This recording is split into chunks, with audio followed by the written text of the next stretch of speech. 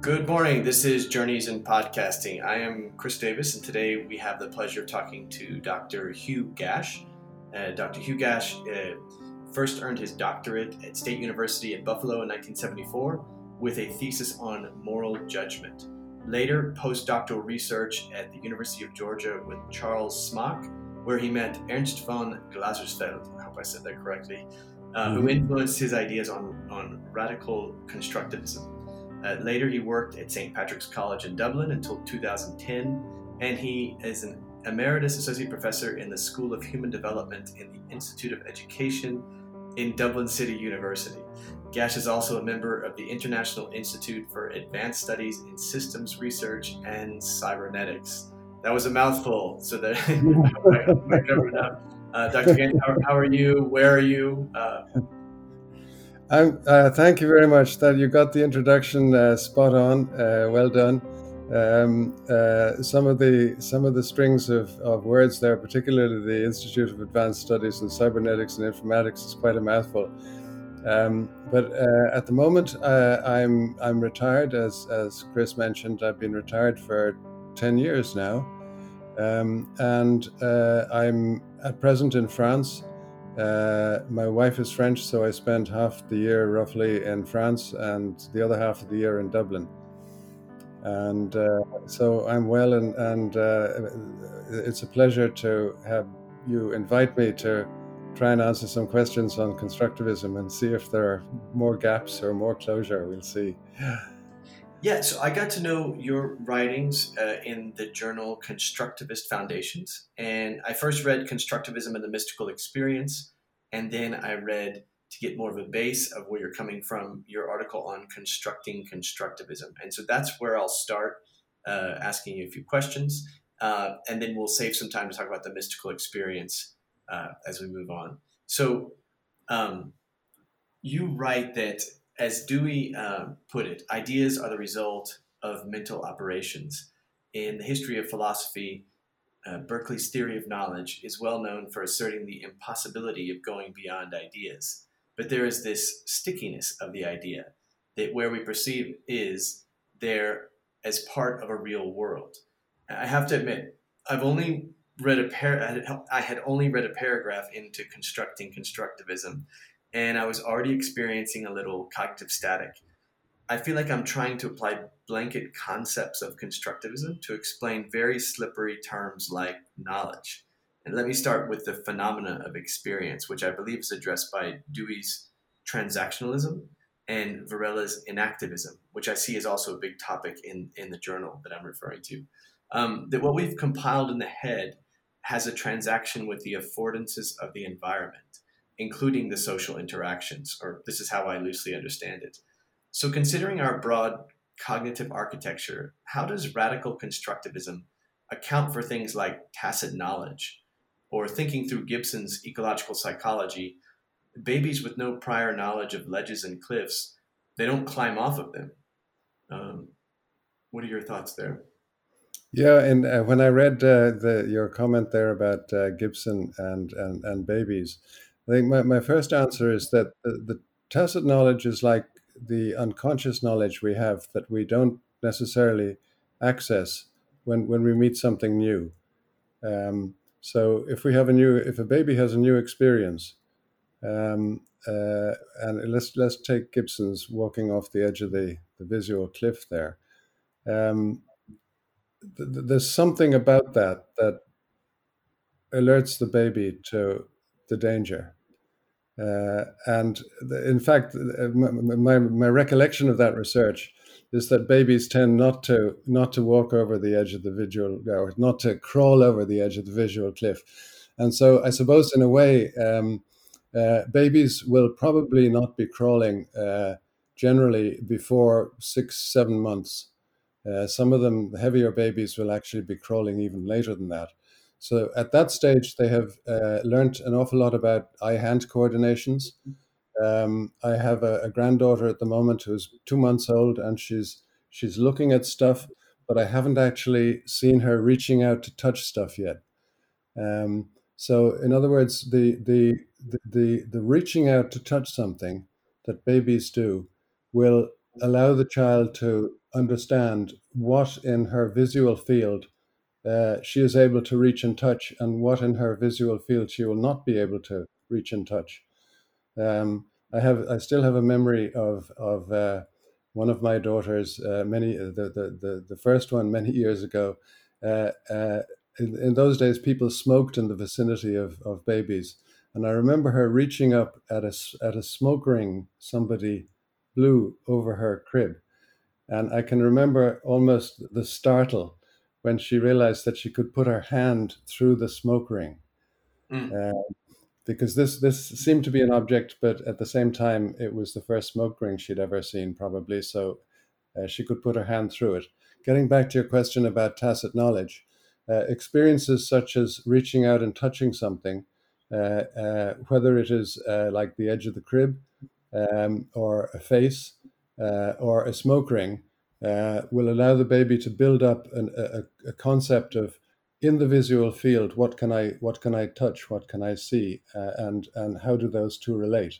So relating that to Gibson, by the time a baby can crawl, they will have built up a notion of how far they can go, and then what it looks like, and then realize that, well, there's a gap there at the edge of the table, or at the edge of wherever the visual cliff is, and they may even test it, but they're likely to know enough about it not to crawl over it, as long as they're paying attention. So Does that? this sounds very, I mean, having never read Piaget, but having read a lot about Piaget, this sounds very Piaget in that everything is based on a prior experience.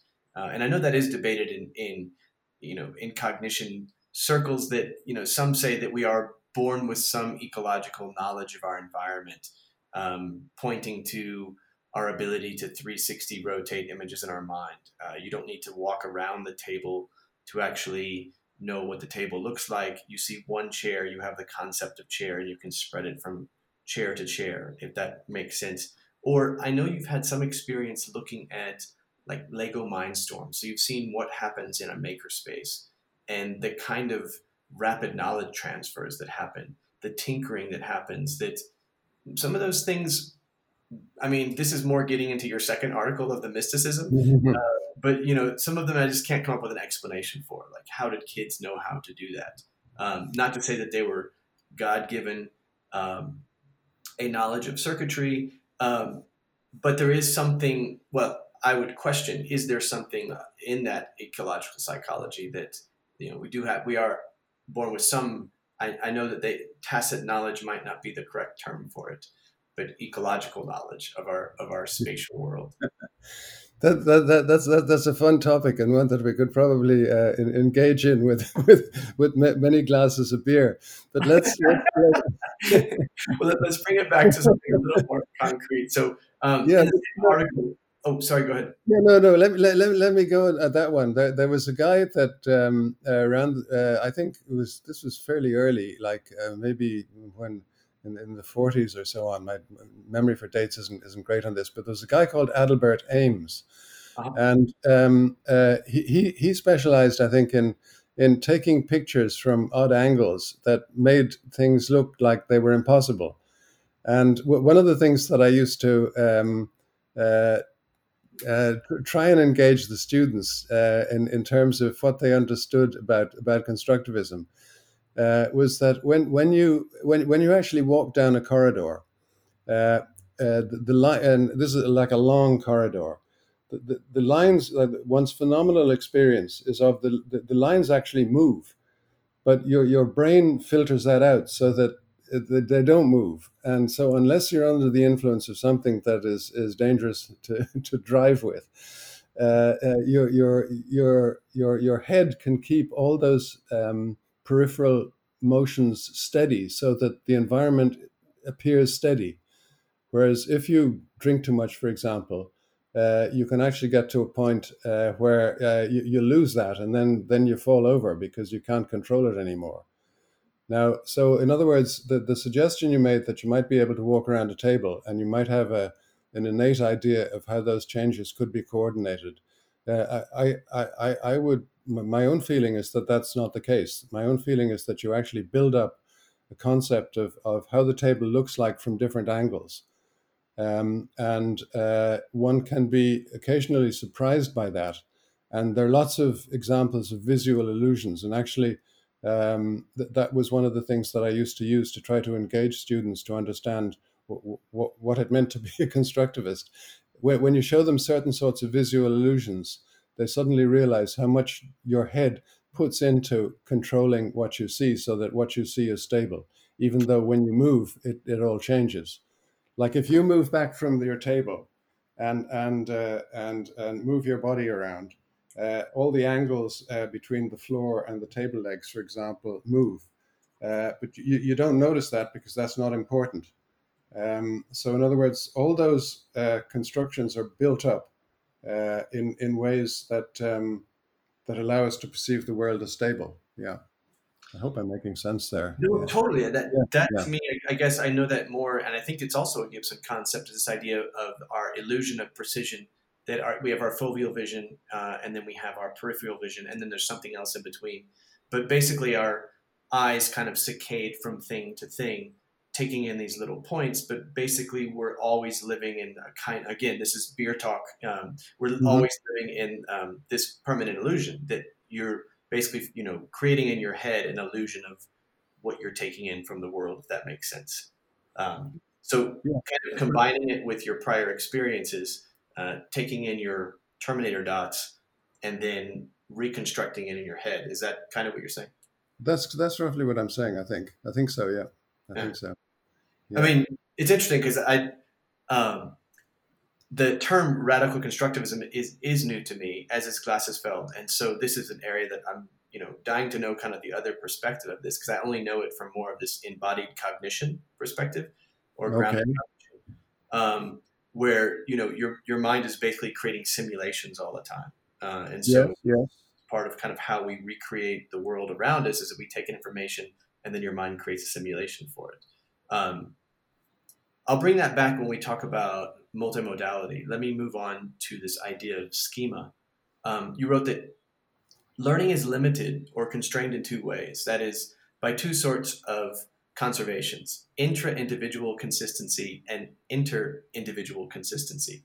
And I want Mm-hmm. to make sure I kind of understand this. So as you break down the five ideas that tend to frame the talk of constructivism, um, and we might differentiate these two worlds at some point too, the practice of constructivism and the talk of constructivism, I found myself nodding a check for the first four, and then I wanted to ask about this fifth one. And the closest I come to it is, I'm not sure if you're familiar with Mary McVee's schemata theory revisited, but I think you're familiar with schema theory. She explains that the ongoing cycle of how schemata is formed between private, public, individual, and social spaces, that we're constantly in this circle, and it's in constant motion between space and time. So radical constructivism seems to support the same, a kind of pattern recognition and perhaps a malleability of self that we're constantly redefining, both from our inner selves and from the perspective we get from others. Um, I'd kind of like to address this. What I feel like is missing in constructivism, maybe something in the defining of self. But for now, what might this mean for as we design learning experience for kids? How would you suggest that we balance these two things between the intra and the inter?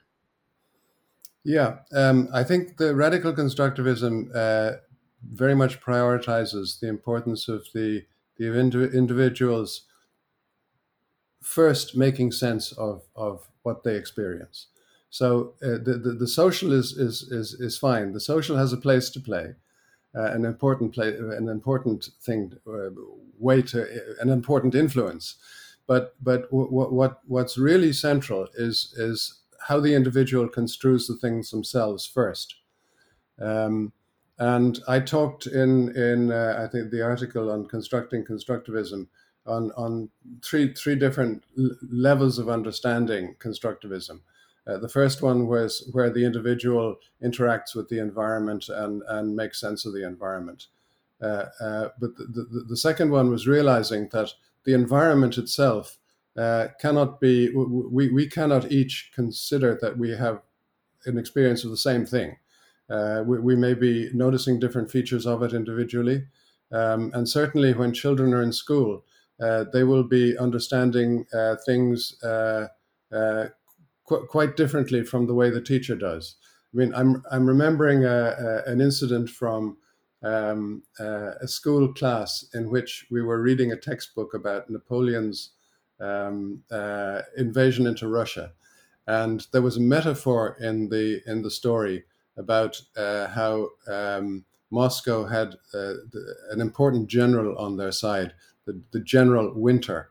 In other words, poor old Napoleon's troops got completely overcome by the weather, and they got frostbite and they died in thousands.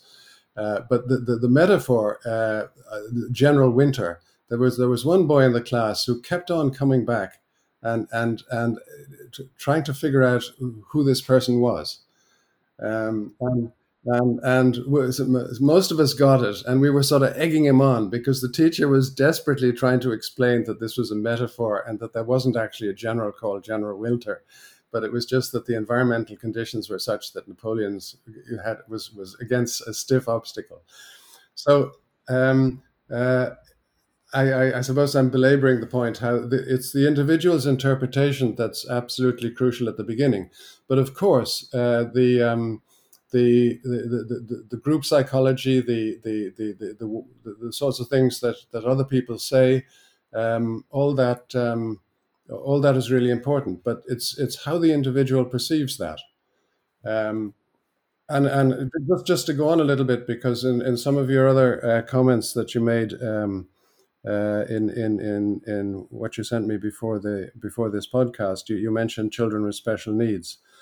One of the things that I was interested in looking at was how children actually um, uh, began to understand what the implications of playing with a child with Down syndrome was, and there were it was very clear to me that there were children who were very experienced, uh, and new children with Down syndrome had been in class with them. And so, if you ask those children what do they think of children with Down syndrome, they really thought of them as classmates. Whereas children who had been in segregated schools where the children with Down syndrome had been put in different classrooms and had no experience of them, they were often a bit uncomfortable and a bit afraid of them because they were different. And those children tended to react negatively to children who reacted positively to children with Down syndrome. And there was a point at which children realized that it might be a problem for them to invite a children with Down syndrome to their party, because there would be other children who would think that this was strange or would be uncomfortable. So they were learning things about the social world that made them realize that some children thought other children were different and that was bad. I'm not sure if I've made that point clearly. I hope I have. Very much so. In fact, that's, I think, the basis of the inclusion model is that the kids in the class have more to learn from the child with learning needs, with special learning needs. And in the environments that I've worked in, it creates an incredible sort of pervasive empathy in the classroom. That especially, Exactly. particularly when you have a more extreme case, it means that everyone is constantly kind of leaning in to help or to find out what they can do to make this an easier experience. And then to kind of backtrack a little bit, very interesting what you were saying, because I feel like the waves of constructivism have come back. I think it hit really hard in the 60s and 70s with the progressive education movement. And then Hmm. like if you look at Project Zero out of Harvard, they have the thinking moves, and then one of the Hmm. most popular thinking moves is see, think, wonder. And so you just Hmm. take a learning artifact or a piece of text or whatever you're observing, and you just Hmm. observe it silently for a minute. Hmm. And then everybody just talks about the physical characteristics of the thing that everyone's going to more or less agree about. You might say that color is more of a phenomenological experience, but everyone's pretty much going to see blue and everyone's pretty much going to see the same details. And then you move into the interpretations. And then the Mm-hmm. interpretations, people will start to, vary in how they interpret what they see, very much based on what you're saying on the building up of their prior experiences. Mm-hmm. Mm-hmm. And then finally you go into wonder, and that's just where you let inquiry run wild. And so this is kind of based on those slow moves from, my experience, my observation, and then my interpretation, but then I have the conflict of the social group of Mm-hmm. other people who don't have the same interpretation that I have. Mm-hmm. Maybe another one would be design thinking. I'm sure you've heard of this, which has entered schools quite a bit now. And one of their moves is something called it's an empathy exercise of observing. It could be observing a character in text, or it could be observing a photo or something in real life. Mm-hmm. It's an ethnographic exercise of what are they saying, what are they doing, very observable things that we'll probably all agree on. But then you go into what are they thinking and what are they feeling, where you have to really put in your sense of empathy for the character or whatever you're observing. And then that creates, again, that point of contention that others in the social group may have very different interpretations there. And so that's very much like forcing that critical dialogue that, Paulo Freire, the learning happens around these points of contention. Mm-hmm. Yeah, because earlier on, I think I possibly made reference to it in the Constructing Constructivism article. I did some work on children's role taking. And when children are around 5 or 6, they have very great difficulty realizing that other children will see something differently from what they see. And there were little role taking tasks that I used to look at that. Some children just had extreme difficulty realizing that if they knew the whole story and somebody else only knew a bit of the story, they had great difficulty realizing that the other person did not know the whole story. And the other example, the other thing that related to what you were saying a minute or two ago, was an experience where young teenagers were playing table football. Does that make sense to you? They play it in bars with you have characters on sticks, and it's you flick a football up and down the table. Does Yeah, that make sense to you? I remember it. I don't know if the kids still play it, but I certainly remember it. Okay, well, the kids with Down syndrome, some of them were absolutely terrific at this.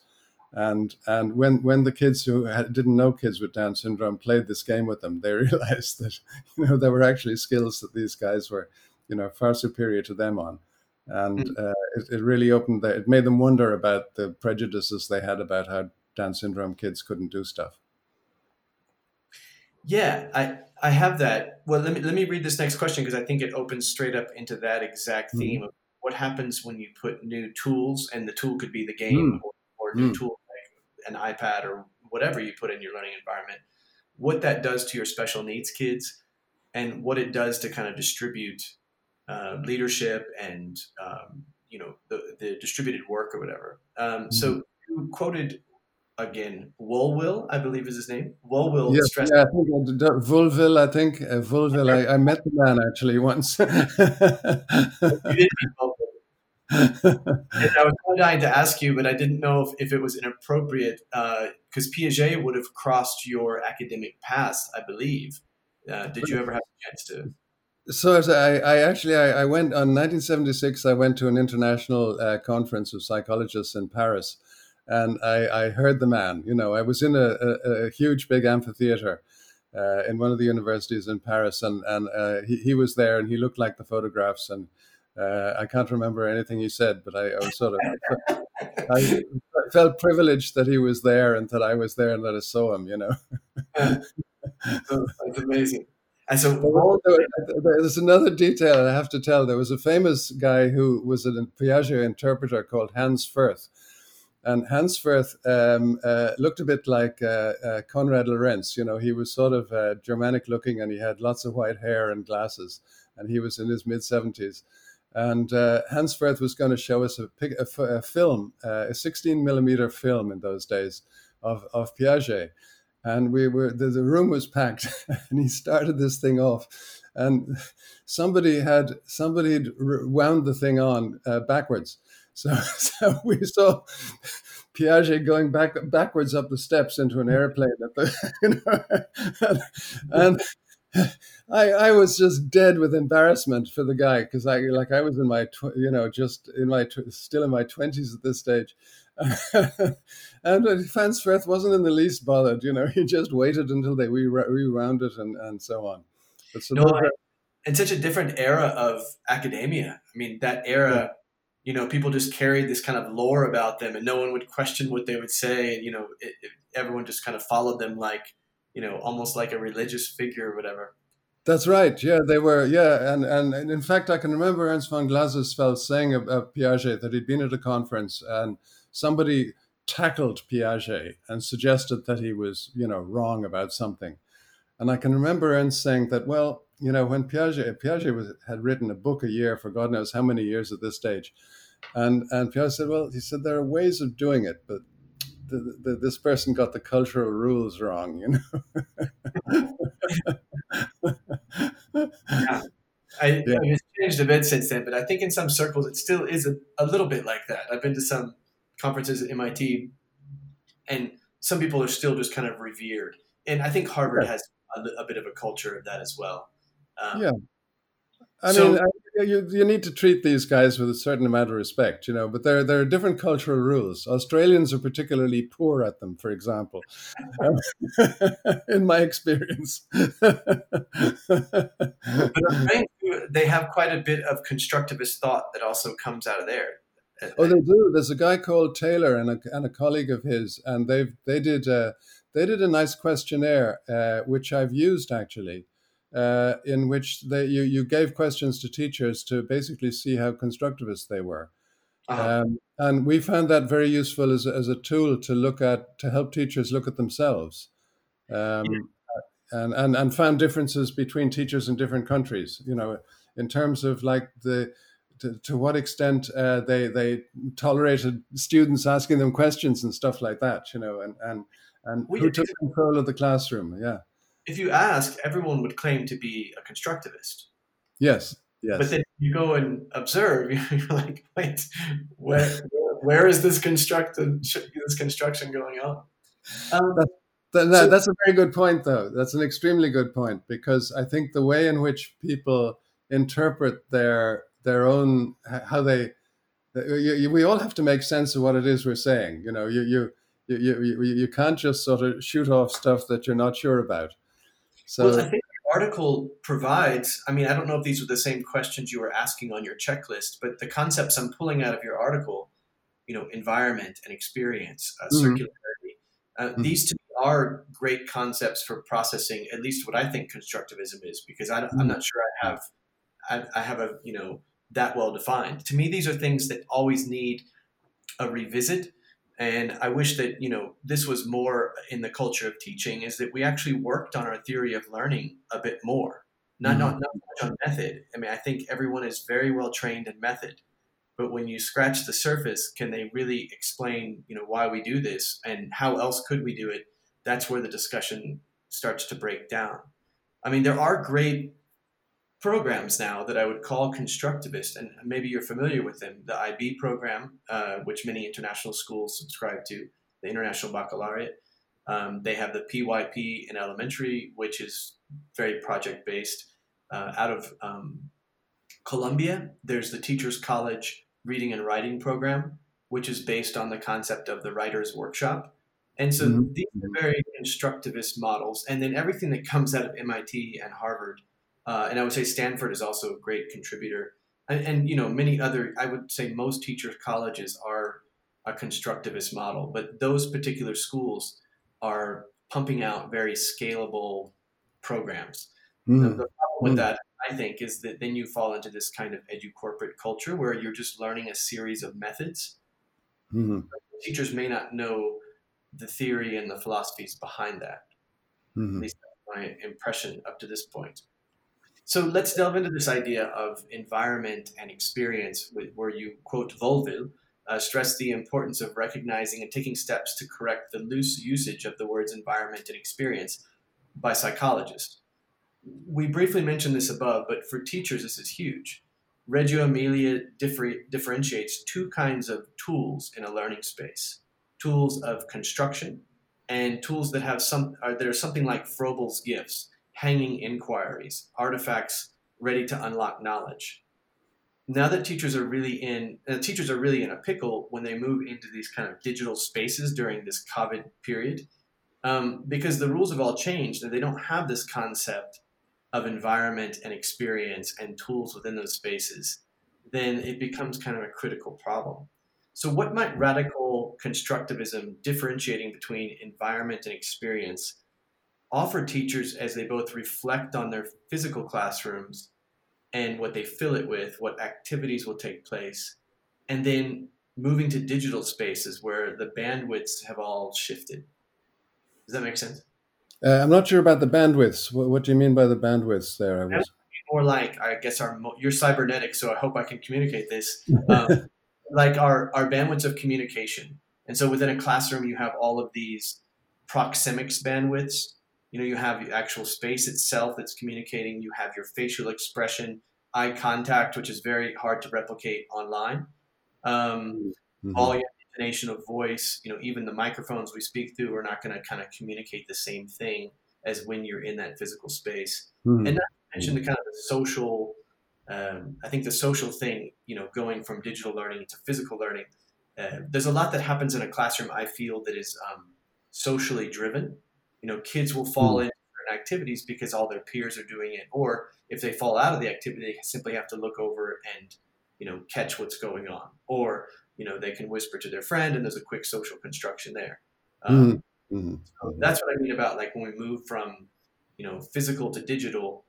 Now our ability to use tools is very different, and our methods may change as well. You can't do a lot of. I mean, you can do direct instruction to a whole class, but it's going to be much less effective than when you're in the classroom. You Yes. can't do like quick once around the classroom and just checking in, quick eye contact with a student, a smile, whatever those informal forms of communication are. Right. Right. I mean, the trap, as I understand you to say it, is that when programs are created for teachers by institutions, no matter how good the institutions are, it's the trap for the teacher is that they will end up trying to teach specific content to children that they will then assess using some sort of metric that they can see how much the children have learned of what they were trying to teach them. And I mean, to the extent that that mirrors what happened with behavioral objectives all those years ago, that's precisely what radical constructivism is trying to get away from, because it assumes that knowledge is something that the adult knows and that the child doesn't know. And Mhm. so that was the notion of the environment that Vulville was trying to get away from, or that I was using him to try and get away from. Um, the key thing in this is for the teacher to be really sensitive to what the children understand. And part of this actually was that phrase you picked up in Therese Dooley's thesis in the same article, Constructing Constructivism. Was it affordances, or what was it? I'm trying to remember what it was now. Do you remember? I mean, I use affordances more from Gibson. That if a tool enters your environment, your belief system, your experiences will affect your goals, Yeah. your capabilities. No, So no, it experience. wasn't. It wasn't. Sorry, it wasn't affordances. It was Therese Dooley used a concept where she was trying to get children to feel confident about talking about stuff that they were uncertain about, and not to feel that they can only talk when they were sure about something. Okay, yeah, yeah. So like the idea that it's okay to have an incomplete thought and say Yes. that you don't always Yes. have to have Yes. concise answer. Yeah. So it's this if teachers are can be encouraged to to help children deal with uncertainties they have. I mean, I never taught children directly myself, but for 35 years I went into classrooms and supervised student teachers. So I was looking at slightly different stuff than my colleagues who I were always on the same team with me who had been teachers. Uh, but so what we're trying to do is to help teachers uh, help children uh, uh, not just answer questions when they know the right answer, but work with uncertain answers and maybe it depends on the sort of question that the teacher is asking, or maybe it depends on the moment that the teacher intervenes with the child. Because so often student teachers would ask questions that had definite right answers, and then they could move on to the next definite right answer later on. And there wouldn't be an embarrassing silence while some students struggled with something.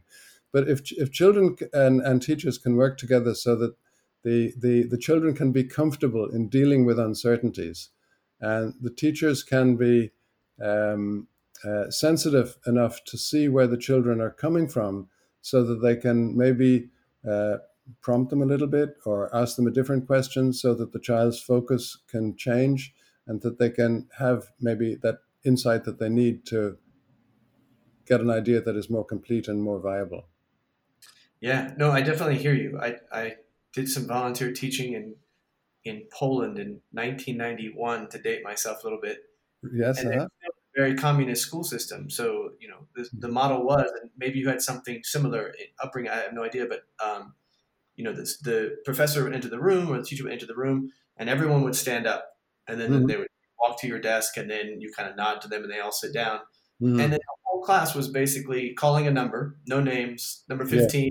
Number 15 stands up. They fire a question at him. yeah. 15 answers. They get a check right or check wrong. Sits back Mm-hmm. down. And that was the extent of the social Yeah, construction in the classroom. yeah, Now yeah, yeah, that same thing, Poland has a pretty long history of producing really good academics in certain fields, and working with those kids after school. And it was a small town that I was working in, so you end yeah. up running across their study sessions, whatever.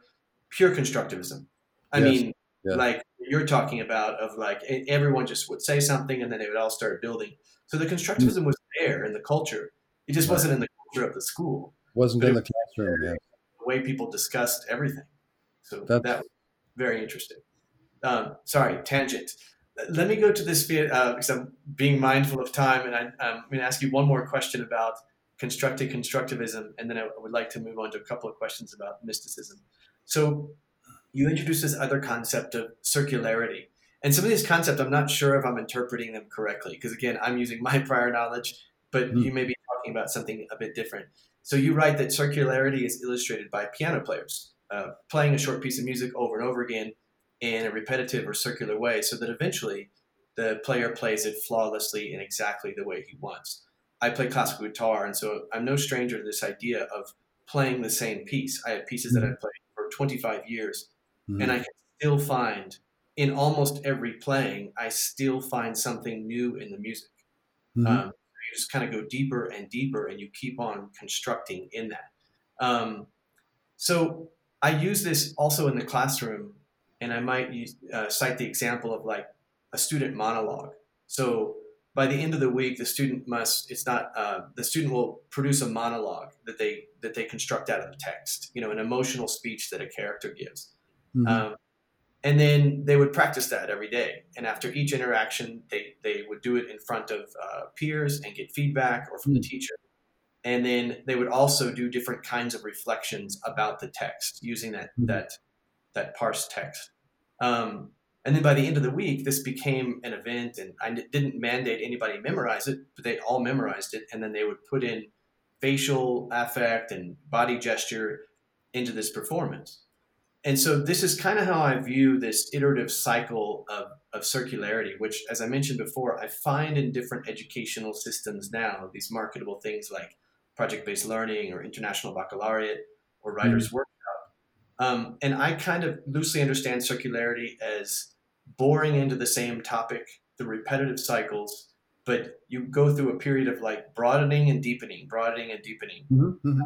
to get feedback. And so I'm not sure if that's what you mean by putting in, is circularity basically like iterations of a learning product like that? Yes, yes, it is, and I think it was my difficulty, and I would talk about circularity because Piaget talked about it, and my students would look blank, so I would try and find something that I felt that they could relate to. But in fact, you've described it, better than I did. But often my students would be quite musical. So the idea of playing a complicated chord over and over again so that they could do it automatically. The circularity would be repeated iterations of something so that you'd eventually internalized it and you didn't have to think about it anymore. You just did it. Uh, and But you see, if you come, the students that I was teaching had mostly come through a system that prioritized memorizing. Maybe less now, but certainly, having, uh, I started teaching the student teachers in the mid '70s. So but and in those days, the exam to get into the College of Education for the students was one that heavily emphasized memory, and the students all did very well in that. So they were in the tops of memory.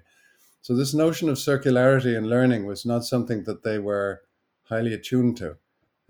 So I used the piano example because I figured it would be readily accessible. But it's the same thing watching. If you watch a baby reaching out and touching a face, or reaching out and touching the side of the crib repeatedly, they will reach out and touch over and over again. And then it becomes automatic, and then they've learnt about distance, and they've learnt about how what something looks like, and whether they can reach it or not, and so on. Well, this is part of the Piaget model in that our Yes. first academic experiences are Mm. embodied experiences, that the Mm. body is always kind of present in learning. And I know you mentioned that as Yeah. well in the article as well, is this importance of the social interaction, but also the importance that learning is always embodied, we're Yes. all Yes. experiencing from the point of the body, so to speak. Right. Um, yeah. Well, let's talk constructivism and the gap, because these Mm. concepts were really interesting to tool around with as well. So in this article, Constructivism and the Mystical Experience, you wrote, in this epistemological framework, gaps necessary arise in understanding when existing concepts do not fit experience. Forms of wonder may arise from experience of such gaps, leading to novel insights and more viable reality constructions. Finally, I suggest that there are grounds for considering such epiphanies sacred, and in addition, as in certain types of mystical experience, they may be related to personal development through recognizing harmony between experiences over time. I was elated to read this article. We so seldom get a chance to think about how epiphany is such a part of learning. For example, for me, the school day is full, and I'm always scheduled. I could barely schedule an hour just to put in reflection on student work. And I'd limit this to 5 students a day so I could kind of go deep and not just be in this constant treadmill of all these mini Mm. tasks. But the real epiphanies would come by staying after school for an hour or two, of keeping student work out, keeping content out, but doing something kind of menial like arranging papers or fixing desks up and stuff. And it was in these moments of this kind of downtime of not doing anything where your cognitive load is really full that the great ideations would happen. And I don't think I could ever explain this to other teachers, how tapping into the hallucinogenic mind was where my Mhm. best teaching ideas came from. How do you communicate this to educators, or is this a later idea of the mysticism? And you're talking about your own epiphanies, your own personal ones. Yeah. Yes. Yes. Right. Right. Right. Well, Or actually, the importance that like the space for epiphany has to be there. And I think what I'm trying to get at is that your day is so full of many tasks, and education is mm, becoming such a task-oriented thing. I mean, the mm, younger mm. generations are so task-oriented that they don't know what to do when someone's sort of not telling them what to do. Does that make sense?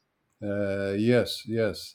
I think the most intriguing experience I had in that was, again, it was with Lego Mindstorms. One of my colleagues was doing her PhD on the use of Lego Mindstorms with teachers in Irish primary classrooms, and Seymour Papert was the major supervisor.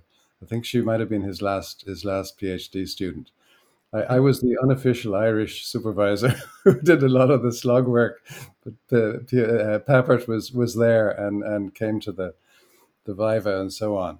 But as part of that, she got all the teachers who were in the project together with some of us college staff, and we had to do a little exercise. We got the little Lego Mindstorms little baby computer, and the task was to develop a little engine that would move as slowly as possible. So we had to figure out how gearing worked on the little thing that we could make with the wheels and gears we were given, and then attach the Lego Mindstorms computer to it. And it was one of these things where none of us had any experience of this before. We didn't know gearing. We knew very little about what we were supposed to be doing, and it was a very powerful experience for all of us involved. Largely because we didn't know where to go. I mean, there was this huge gap, Whereas usually when teachers are teaching, they pretty well know it, and if a kid doesn't know something, then they probably know how to point him in the right direction. But this was absolutely new, and there was one lovely story of a nice teacher who I remember well. And in the middle of the night, at 3 o'clock in the morning, she woke up and she'd grabbed the bedside lamp and she was shaking it around the place. And her husband was saying, "What are you doing?" And she said, "I'm trying to solve this problem about the gears in my dreams." But it was just like the gap was so big that it was sort of invading her space in her dream world. And in talking about this with the teacher who's doing the thesis, we felt that the key thing was that teachers mostly, they pretty well know what they're doing. And so to be given an experience like this in which they really did not know what they were doing was sort of quite emancipatory. Yeah, and I have attended many of these kind of hacker spaces and maker spaces workshops, and I've spent the Mm, last 4 summers going to something called ITP Camp at NYU. hmm Uh, and then Gary Stagger offers the Constructing Modern Knowledge, like a week-long workshop where you just kind of get together with educators, make mm. teams, make design plans, and just make stuff. Yes, And yes. it is very exhilarating because you really get a feel. I think you have to do it yourself to understand what it really is. That Yeah, you're entering a learning environment where the rules of normal learning are not necessarily applying. That right. it's going to be a distributed mind. It's going to be very like project based where we're all working towards this thing. And if you talk to these top, maker educators, James Deck in New York, for example, um, they're all working in these rigid systems. They still have to give grades. They still have to work with standards and Mm, stuff, but mm, they're mm. not concerned with that. All they're concerned about is students do wicked cool projects, and Mm, that's mm. the whole thing. High Tech High operates on this same system, and all of the offshoots now that have come out of that. And so this is a very hard thing to explain to educators that have not been through that team building and maker experience. And I'm not like a super maker or anything. My skill set is more in design and ideation kind of stuff. But to get on these teams and work for 2 to 3 weeks on a project, it is really fun, and it just all encompassing like any metrics that you had set aside for yourself completely dissolve, and it just becomes this mad sprint to finish this project. Yeah. Um, so yeah, I would think that this kind of world that Papert and others have, you know, brought at least explained to us how all of this works is something that we can bring into other things. Like I've tried my best to bring that into Writer's Workshop, Yes. and it's hard because we're still sucked into this individualized assessment process, but I kind of worked around it by taking the assessment a week before we actually finished the writing projects, and then we Mm, just spent week in writing lab. And, we'd still do kind of like teaching moments and things, but then we just open it up and give the kids some basic method on how to work on teams. And Mm-hmm. then they work together to produce, everyone's writing has to go through a collective process. Mm-hmm. It was pretty magical, even that. And that's not like a super maker experience, but just opening it up to a cooperative product Yes. uh, changes all the rules. Yes, yes. One of the teachers that I referred to in the article, Constructing Constructivism, Ethna Kennedy, did something like that with reading in a school that was in a very problematic area. And she involved the teachers and the parents and so on. And they changed the kids' reading habits dramatically. Huh. And also changed the scores. But it seemed to me that what I was getting from it was what they really changed was the way in which the parents and the teachers got involved with the children, so that the children were very much supported in their learning activities of reading, and in their reading activities, and then their scores went up as a result. So I think that relates to this idea of the mysticism, because you mentioned several times, and I'm not going to quote it because I want to get to just the concepts. Mm, You mentioned this idea of working in community. And yeah. this is most religions have these rites where you Mm, come together. I know C.S. Lewis writes about like groups in prayer and goes on about like mm, how the mm, strongest form of spirituality is found in the midst of others. You mentioned how Dewey writes about the quote. That's a beautiful quote you pulled out about how he doesn't find spirituality by going to religion. He finds religion by going to experiences, and mm, mm. experiences from that he extracts his sense of spirituality of things. So this idea of community is very strong because in all of these um, mystical experiences, there is this removal of the self, so to speak. Yes, And you, yes, you yes. engage in an activity where you are doing something that is beyond you.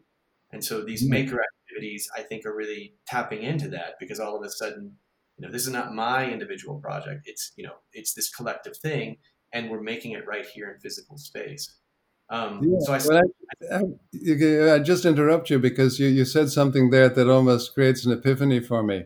But I hadn't thought about it that way before. But this removal of self, I think von Glasersfeld said something like that too. That there are moments in life when you utterly forget yourself.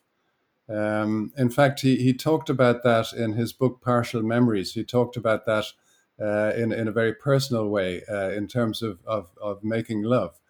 But there are other people who've talked about the same thing. I used to use a book edited by Jerome Bruner and Alison Jolly and someone else on play. And in that, there were descriptions of dangerous games and also extreme betting games. And there too, self is completely forgotten in the intensity of the moment. And what you alluded to there was how self is also completely forgotten in the communal cooperation of a project. I mean, it may be partly there because people have to take initiatives at certain times, but there's also usually a lot of negotiation and in a sense, the self becomes immersed in the communal activity, and Mhm. I hadn't thought about that that much, but that also relates to what Mary Catherine Bateson says about, I think also about. The mystery of the other and the inherent possibilities with the other, and talks about the sacredness of that experience of the other as somebody with huge possibilities, or the relationship as something with infinite possibilities, and because nothing is fixed, one is into this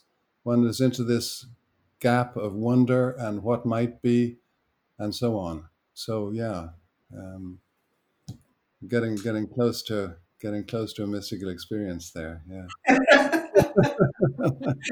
No, I'm only going to comment that how that is inherent in some cultures. So if you look at cultures that have, I call them Mm, polychromic cultures, that comes mm, from like proxemics theory. But polyrhythm. Yeah. So polyrhythm is a very hard thing for Westerners to understand because we might look at it like the music of Steve Reich. Hmm. But Reich is, even though it is polyrhythm, it's missing the critical element of the hallucination.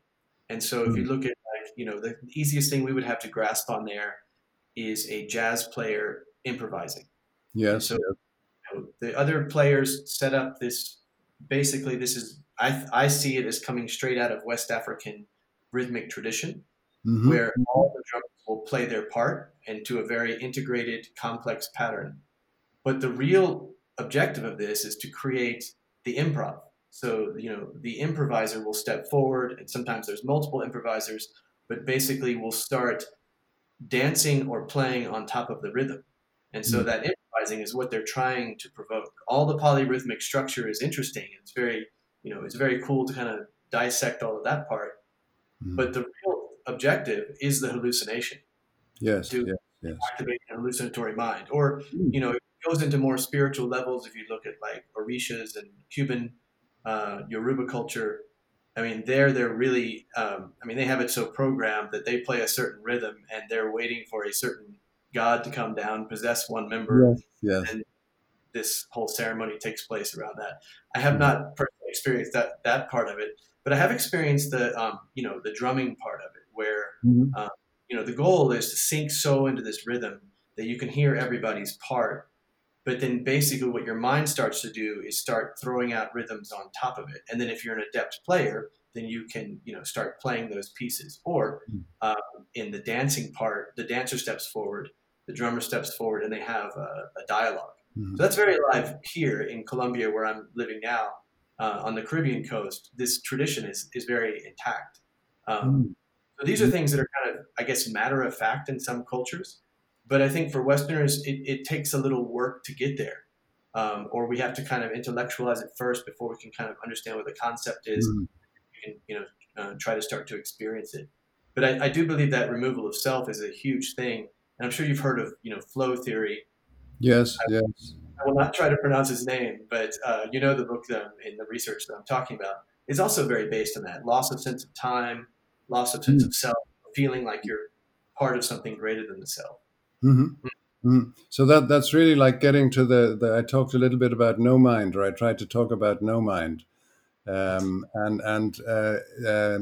some of the German mystics. There was one of them, Mr. Meister Eckhart, said that if you're talking about God, you miss the point. You're not actually talking about God. So you have to sort of suspend concepts. Um, and it seemed to me that this notion, in the mystical notion that you've been describing well in terms of those musical traditions, is very like creating a place where the mind basically goes quiet, and that's very much part of many mystical traditions. Um, and at those moments, then ideas may just appear, or you may be able to hold on to the no mind for longer. But the new ideas may pop into consciousness. I mean, Um, it's a hard thing to bring that into school just because the schedules are so full. The airwaves are full. Like hmm, someone's always talking, and the teacher's voice is filling up the airwaves. That hmm. like where I think that has to happen is there has to be space for these gaps to develop that you're talking about. Well, I no, that thinking routine, which is, I think that what they're attempting to do is to try to kickstart that improvisational mind so that by the time you get to the inquiry, the wonder part, hmm, your mind is already full of all these things, and the wonder just comes flowing out. hmm, So I think it could be in that space of these kind of immersion activities to build wonder and inquiry around things. But I think it has to be other places too. Like I think kids really should not feel like we're going to study this topic, and at the end of the unit, you're going to have all the answers you need to have. It should hmm. almost be like, and now you're really going to wonder. Well, I have to confess that when I wrote the paper on constructivism and mysticism, I wasn't trying to suggest that this should be part of the curriculum. What I was rather trying to do was to suggest that there were there were moments in learning when one's existing concepts just didn't work, and one was best. At that point, it was probably good to let the mind go quiet and just see what happened and see where the ideas could come in, rather than struggling and struggling and struggling. Because often my own experience is that if I have a particular problem that I haven't got the answer for, I'll wake up at 4 o'clock in the morning and I'll have a new idea that might work. And where that idea comes from is entirely mysterious. It's absolutely out of my control. But the idea appears, and it might or it might not work. I can check it afterwards. But there seems to me that there's a commonality there between where ideas come from when existing ideas don't work, and the sorts of things that can happen when people have mystical states, and the mind goes quiet, and then maybe new ideas arise. I think the only other thing I would add to that is just the design process. So, like in design Mm-hmm. thinking, you mind through divergent thinking and convergent thinking, and you go kind of back and forth. And so, Mm-hmm. immerse in a topic and let your mind go as divergent as possible, and then you go convergent and you define what's the problem that we want to try to solve here. But Mm-hmm. basically all of that is trying to build you up into this other explosion of divergent thinking, which is the ideation Mm-hmm. phase. So that by the time you get to ideation, you just have ideas kind of popping all over the place. I Mm-hmm. mean, I think that's the way I interpret that, is that you're trying to use this thing called human intuition, but you're trying to load it with so much that it's well informed intuition, that you're not just working off heuristics, Yeah. but you're working off kind of a data set and exploratory thinking, and then defining, and then now we're gonna let things kind of go wild. Mm-hmm. I think those things that you're talking about would be very dependent on the culture of a school. So I mean, I can say, like in the lab I Mm-hmm. was working, very big, very kind of corporate feeling, Mm-hmm. 18 students, and then the school that we're working for now, but we can't leave Colombia yet because we're still in quarantine here.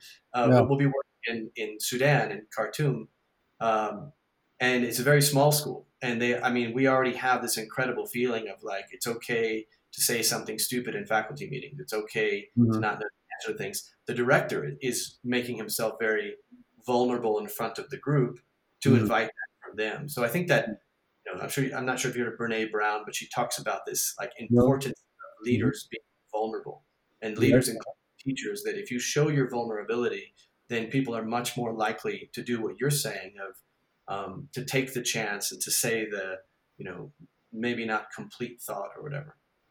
I would agree with you that if you have a school in which this principal director is happy to express vulnerabilities, that'll permeate right through. And I'd also hope that the excellent projects that you mentioned can filter down to other kids. Sometimes the kids who are involved in projects like that and the teachers are maybe in better schools, and it seems to me that there are lots of schools that are having difficulties, and the need is to have more open approaches for kids in schools that are having difficulties, and not just in. Front of me, but someone responded to your article, Constructing Constructivism, with that critique that, questioning, is constructivism just something marketed to wealthy people? Whereas the, less fortunate kids that go to rougher schools, they Mhm. may not see this kind of education, or they may. I mean, I actually talked to Mhm. a lot of school teachers, and there is some incredible work being done there too. However, I think you're right. It is the affluent school that very often has the teachers and the culture and the means to explore this kind of thinking. Yeah, well, there was one article I wrote with Deirdre Butler on. I think Wonder was in the title, and it was done in a school that was in a difficult area, and they had kids that were having all sorts of problems, and there was one kid who was having particular problems, but he was intrigued by a building site in the area, and he was intrigued by these huge big cranes that seemed to be, he couldn't figure out how they balanced and so on. And he started making Lego cranes. And he turned out to have a sort of a natural skill in making structures that didn't fall apart. The other kids were building structures that were falling apart all the time, and he'd figured out a way how to build structures that stayed put and didn't fall apart. And he suddenly, the other kids were coming to ask him how to do it, and asking him for advice on their structures. And from a kid who found all sorts of reasons not to come to school, suddenly he was coming to school, and he had a role to play, and it changed him. Mm. So that was an example of a school that was in difficulty. This was Lego Mindstorms, but it worked well for that kid. Yeah, I have not worked directly with Lego Mindstorms, although I am familiar with it. Mainly, I've worked with more either upper stuff like Arduino, the microcontrollers, Mm-hmm. or the lower stuff, the kids with Scratch projects and stuff too. Yeah. I have been in labs where my first introduction to this kind of maker stuff in school was in a Lego Mindstorms Mm-hmm. lab at school, and it is pretty amazing what goes on in those spaces. Mm-hmm. I can't imagine how that wouldn't be successful, at least with some of your group of kids, whatever. Mm-hmm. Well, I think this would be a good stopping point because I've kept you over the hour that I had planned. Thank you for the epiphanies, and thank you for this article. I mean, I'm going to read through this again just because it's not something you often get in education literature, the constructivism and mystical experience. Yeah. Now, you have, I'm not sure if I mentioned it or not, but you do have a Google site where your research is posted. Is that correct? I do, yeah. I use Google Sites, the Hugh Gash webpage. Okay. And it's also on the Dublin City. There's a link to it on my Hugh Gash page within Human Development in Dublin City University. Okay, I'll post that in the notes here. Just if anybody wants to run down your research, it is what I got to know, it looks like a really cool body of work to go deeper into. Well, thanks. It's spotty. It goes all over the place, but I don't think they allow people to do that anymore. I think now you have to have your research agenda all approved ahead of time. Yes, they won't let you program. I escaped that. I was hired way back when there wasn't an awful lot of research happening, and I was sort of encouraged to do my thing, and it didn't really matter whether I had funding as long as I did something. So I usually found something interesting to do, and that's the way I went. Yeah. For people interested in chasing this line of radical constructivism, is there anybody that is impressing you right now? Like, who should we go look up? Well, I'd encourage people to look at the Journal Constructivist Foundations, and there are all sorts of interesting things in there. There's also people like Paul Cobb who worked at the University of Georgia. That's where he did his PhD, and they're in maths. But no, I think the simple thing to do would be to point people towards Constructivist Foundations and have them look through different issues. It's on the web. It's free, and any institutional affiliations are most welcome. Yeah, it is pretty amazing. I think you're allowed to download 3 articles a day, but the articles are beefy and there are multiple people in each one, so yes. There's plenty to get through there. Or you can donate and have unlimited access there. And It hasn't been going, it's only been going for a few years. It's been Ernst von Glasersfeld was involved in its initial startup. Oh. So I can't actually remember when it started. I started writing with them quite a lot in about when I retired, and I continued. I'm on the board, and I can continue supporting them. And hoping people will read it. Yeah, it's been a pleasure, Chris. Thank you very much. Yeah. No, thank you. I'll send you here. I'm going to stop recording here in just a second. Just stay online just for a second.